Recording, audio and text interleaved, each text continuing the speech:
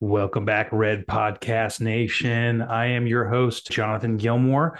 This is the Legacy Podcast series. So today we're going to be kicking it over to Ferd Neiman. Ferd Neiman is going to talk about the 30 seller deliverables for you to request as buyer for your due diligence. In this situation, it's for mobile home park investments. But let me tell you, this is applicable to all sorts of real estate investment deals. 95% of it is exactly what you're going to need, probably for your next commercial deal. So we're going to kick it to Ferd. This is from the Mobile Home Park Lawyer Podcast, part of our Legacy series. I'll catch you on the flip side. Enjoy. Here today we're going to talk about seller deliverables. And really what these are the due diligence items you request from the seller. Oftentimes people will ask me, like, what do I need to look at? What do I need for underwriting? How do I know if my pricing is right? How do I know if this is a safe deal? All those sort of things that you ask and you kind of get to understand during due diligence. And getting a quality list of seller deliverables will really help you get there. And these things are designed a lot to help you uncover problems, to help you save money, not having to order reports that they've already got, to help you understand the property, and then just down the road to have more resources available for when they may or may not come up. Also, this is just really a fact-finding mission as well, and gives you a chance to really vet whatever the seller tells you to see if it's true or not. And then some of these things will be in the purchase contract will be seller reps and warranties, that these things are accurate, that these things are valid, and there's some other action steps associated with them. So ultimately, there's a number of things that go into due diligence. I've talked about the 10 landmines you need to avoid during due diligence. I'll also talk in another podcast about key steps and processes to go through during your due diligence. Well, one of the due diligence things you're going to do is review the seller deliverables. So you may ask, when do I ask for the seller deliverables? And that can be a little subjective. Sometimes I will put it in the purchase contract as an exhibit listing all these things. If I'm buying from a professional seller, that's what I'll do. And whenever I sell, I have them ready to go when I'm negotiating the LOI, so that as soon as I get the contract, I just drop them on the buyer's lap. And what that does is it puts the buyer on the clock, because a lot of times in the contract and in my purchase contract, the shot clock, if you will, on your inspection period, your due diligence period, it doesn't start until certain things are delivered by the seller. And typically that's going to be the title commitment and the seller deliverable list. Sometimes it's going to also include a survey. But surveys can be out of your hands because you got to hire a third party. So you could argue it's not fair to tie the timeline to that. If you're the buyer, you want to get it that way. If you're the seller, you don't. But what I try to do is have all these documents ready, typically in a Dropbox file, and then I send a letter as soon as I deliver them saying, you have receipt of the deliverables, 5 minutes after contract execution. Please review for compliance and completion and accuracy in the first 48 hours. Otherwise, I'm going to deem that you've accepted them.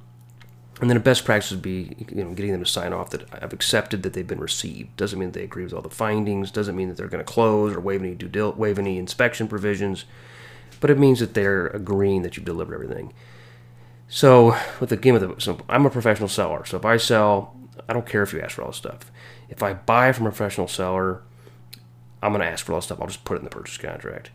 If I'm going to buy from Ma and Pa, it's really a gut call. And a lot of times I won't put it in the purchase contract because it offends them sometimes, and or it overwhelms them. Because as I'll go through this list here in a minute, there's a lot of stuff on here, and some of the requested items take some effort, some work to compile, and some of it's kind of personal, like tax returns. I think it's important to see your tax returns, and certain times it's not even available.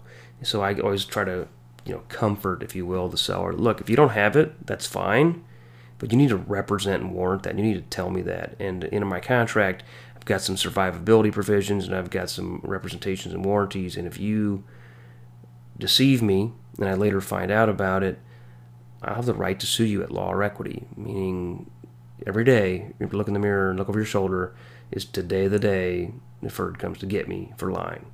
So I just want to say, don't lie. Tell me what you got. And that's what this list is about.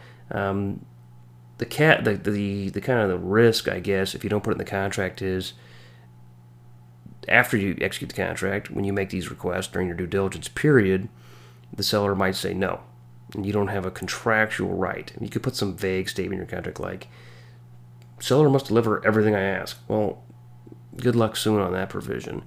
Now, you could say best efforts or commercially reasonable, that kind of thing, but that's subjective as well. So really, your muscle, if you will, if the seller does not comply, is to say, well, I'm going to terminate. And sometimes the sellers will cave and comply when you threaten to terminate. Sometimes it'll piss them off. Sometimes they'll say, go for it. I closed a deal one time. I didn't even have a contract, frankly. I had my binding letter of intent and took it to the title company, and the guy never delivered all the seller deliverables.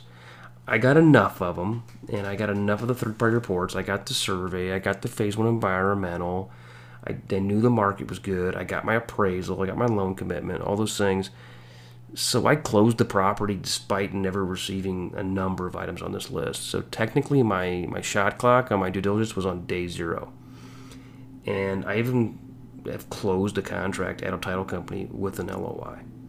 And as long as your bank's cool with it, and a contract, you could have a contract on a napkin, really, and you could have a very brief contract. As you know from my earlier podcast, I have a more robust contract, and I recommend that for you. And I have a binding letter of intent, which I recommend as well.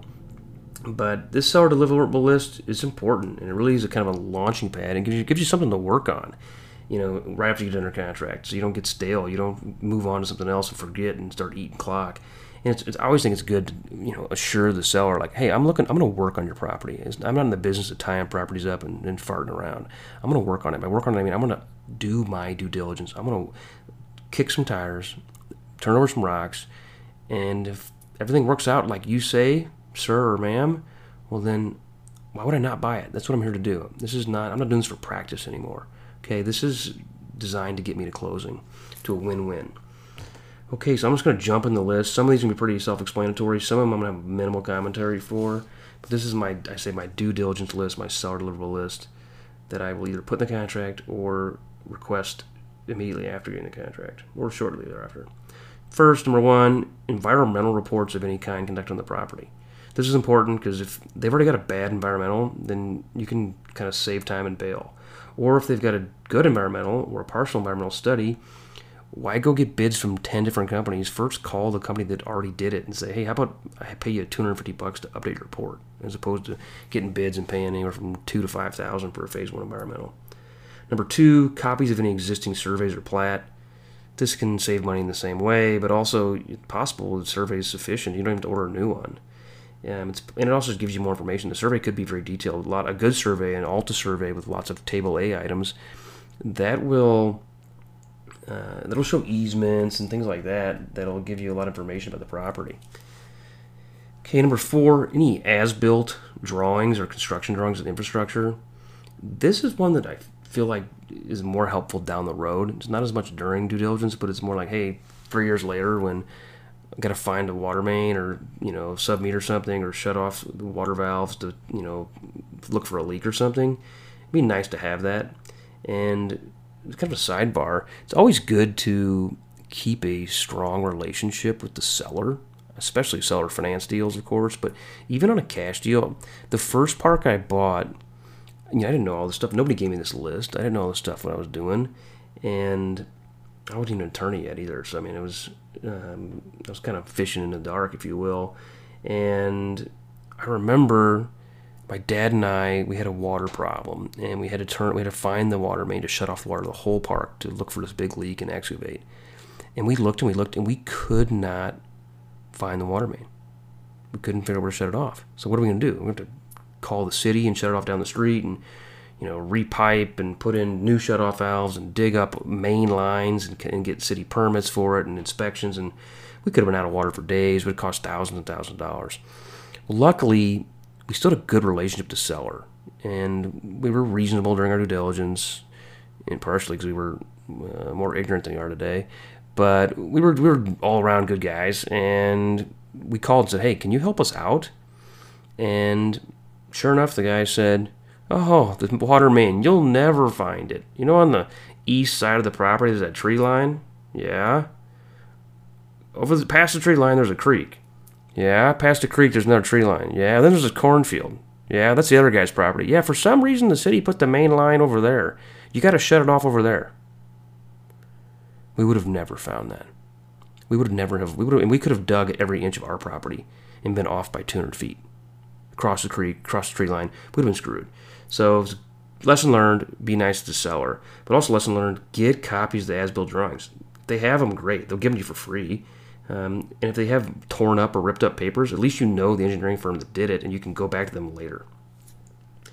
Okay, next, copies of any easement agreements or amendments or deed restrictions.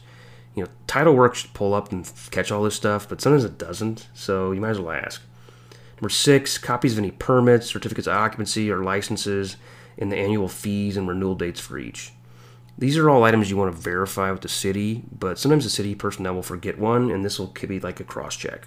And or just makes your life easier when asking for certain specific items with the city, state, other governmental agency. Number 7, copies of any leases, amendments, addendums, extensions, or revisions to the lease. Lots of times you don't get this. I mean, they just, my leases are month to month. I haven't updated them in 5 years. And I've bought parts where we know 2 or 3 of these names. They're from our hometown. They died. Okay, they don't still live here. And, you try, but you at least eventually put those into the assignment of leases. And then if they're related to a park-owned home, to a bill of sale. So try to get them. Read them, make sure they're all the same template. If they're not, you got to read each template once. Next, reports, tests, and readings and compliance documentation for any infrastructure like sewer, water, wells, things like that, water plants, sewer plants, lagoons. Get documentation on that. The next one, number 9, I asked for a copy of any appraisal on the property. This is one that people will push back on. I push back on the seller. I'm like, it's none of your business, right? And what they're trying to do is figure out how much you paid for it, or how much, you've increased the rent and all the other things to basically see if they can retrade down the road. They don't need my appraisal, but I always ask for it. I don't get it a lot of the time. And mom and pop don't even have appraisals sometimes, so but it does help sometimes with pricing. Number 10, a copy of their current insurance policy and binder showing the premiums and coverage. It's possible that their insurance guy is better than yours or cheaper than yours, so right there you get a free comp. But they also kind of get a better feel for if there's any claim history. You can ask for a loss report, so you'll know if there's been any claims previously, because that could impact your insurance coverage. Number 11, a copy of any right of first refusal for any portion of the property.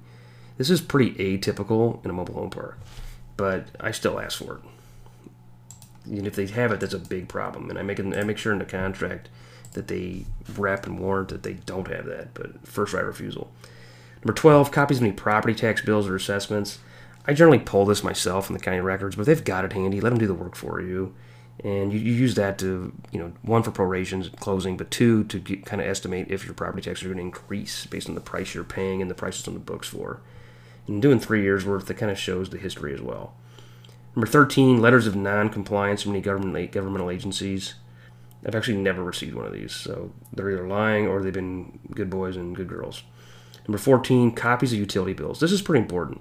There's copies of their water, sewer, trash, gas, electric, other. Especially, you want to look at their water bills compared to their collections to see if there's any leakage. And you want to see what their trash bill is. You want to get quotes for their trash bills. If they're paying gas or electric, that's pretty unusual. You want to see what it's for. You pay electric for street lights, and you got to budget that. You're not going to be able to save any money on the street lights that they are. And typically, I try to add street lights. And that, sometimes it's per meter usage, but a lot of times street lights are really just a fixed fee. So you better look at their bills. You can kind of get a feel for that. I ask for 2 years, but generally even 6 months is okay. 15, copies of all vendor contracts. 16, copies of all personnel contracts. You want to read those and make sure they don't automatically attach to you. And you've got to try to spit the hook on them if you can. And in your purchase contract, you want to make sure that all those contracts have to be canceled immediately prior to closing, so you don't automatically have to inherit a bad contract. Speaking of vendor contracts, I almost never sign a trash contract. The trash companies, they're just, oh my gosh, they're the worst. And I've found that they continue to provide service if they don't sign their contract. If they absolutely require it, I say the 30-day termination clause. And they say we can't do it. 3 years, 3-year renewal, 5 years, all this crap. I say I insist. And if they don't agree, I go to a different trash company.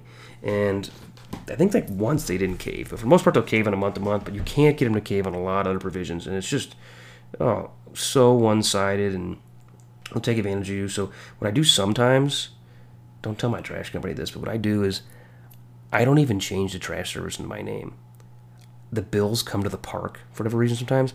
I just get it set up on auto pay, and I just pay the bill. It's coming from a different account. I don't have a long-term contract, but then it's amazing. I can go from 20 to like 30, 40, 80 units in the park, and they just say, hey, can you bring me 10 more dumpsters? Sure. 10 more dumpsters? Sure. And my bills have stayed the same for years. It's kind of crazy, but those contracts are so horrible that I just do whatever I can to not have to sign them.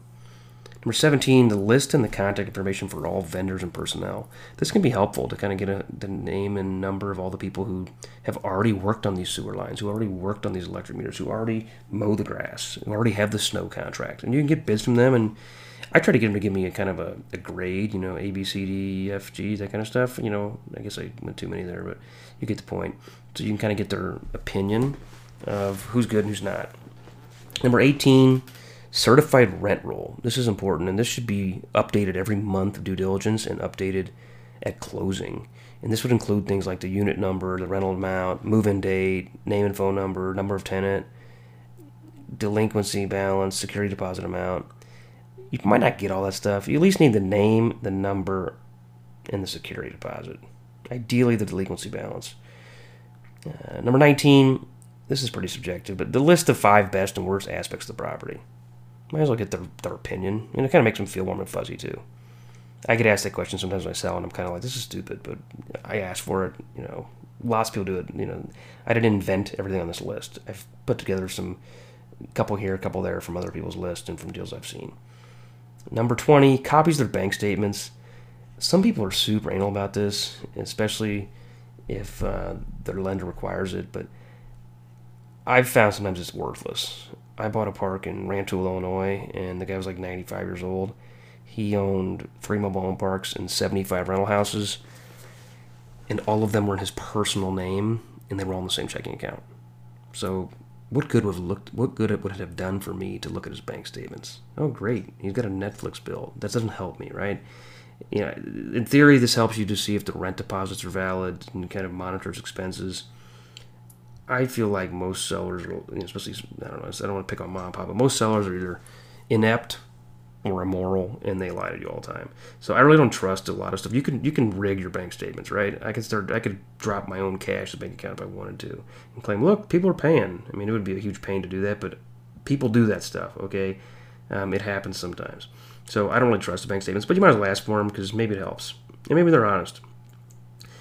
I should be more optimistic, my wife tells me. Okay, number 21, copies of financial reports. The P&L, profit and loss, or balance sheet for 2 years.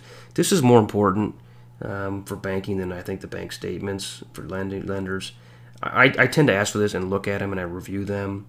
Sometimes it's garbage, it's back and napkin, but a lot of times it's not. Nowadays, more and more companies have Rent Manager or one of these other accounting programs, so it tends to be more valuable. So I ask for it. And any professional operator is going to have this kind of stuff. Next is copies of tax returns, 2 years. This is sometimes a big deal for mom and pop. So sometimes I don't ask for this, or I ask for it and I say, don't worry about that one, because they've been cheating on their taxes, basically. Professional operators, I don't think really ever cheat on their taxes. It's not, the juice ain't worth the squeeze, as I like to say. But for mom and pop, they've been rolling the dice, and they're collecting cash and all this, and I've seen like they're paying for their kid's truck out of the account and all this kind of crap. You can ask for it. I generally don't die on that hill if they say no. And that's kind of all these things. This is the wish list, but you can tell by my, color commentary here which ones I think are crucial and which ones are not. Number 23, this one's important. The list of any capital expenditures and the amounts over the last 5 years and projected over the next 2 years. I think that's good to get a better feel for what they've spent money on. Number 24, the list of and the age of the list, age, and type of material of all utilities and infrastructure. So, obviously if it's like Orangeburg Sewer, I hate it. But if it's, Schedule 80 PVC and it's 1 year old, okay, that's good to know.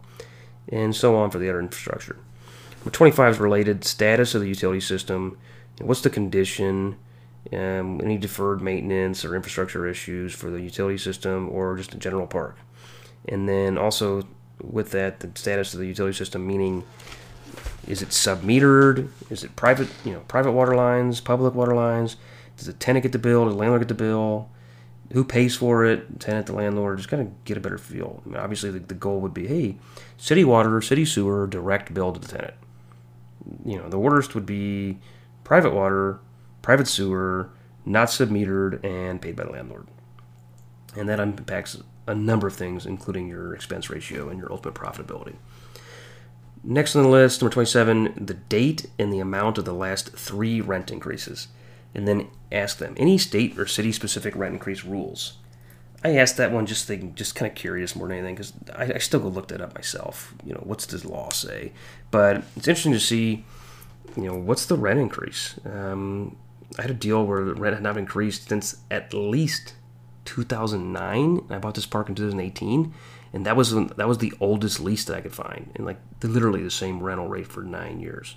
So that just gives you some information. Some states, by the way, require you to disclose the prior years, maybe 1, 2, 3, 5 prior years of rent amounts, and the next 1, 2, 3, 5 years of rent amounts on the lease. So that could be important to know as well.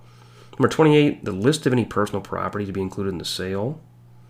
And 29, related to that, list of any mobile homes included in the sale. And I like to get the lot number, the size, the dimensions, the year, the make, the model, estimated value or insured value, and obviously the VIN as well.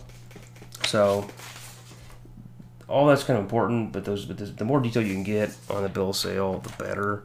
And then the last one of the 30 seller deliverables that I request would be a report of any criminal activity or problems over the last 2 years. And this one can kind of become Pandora's box. So I'll even sometimes ask, like, can you do it per tenant? Can you give it per tenant opinion? Which I probably really shouldn't do. I've never done it. I don't think I would do it.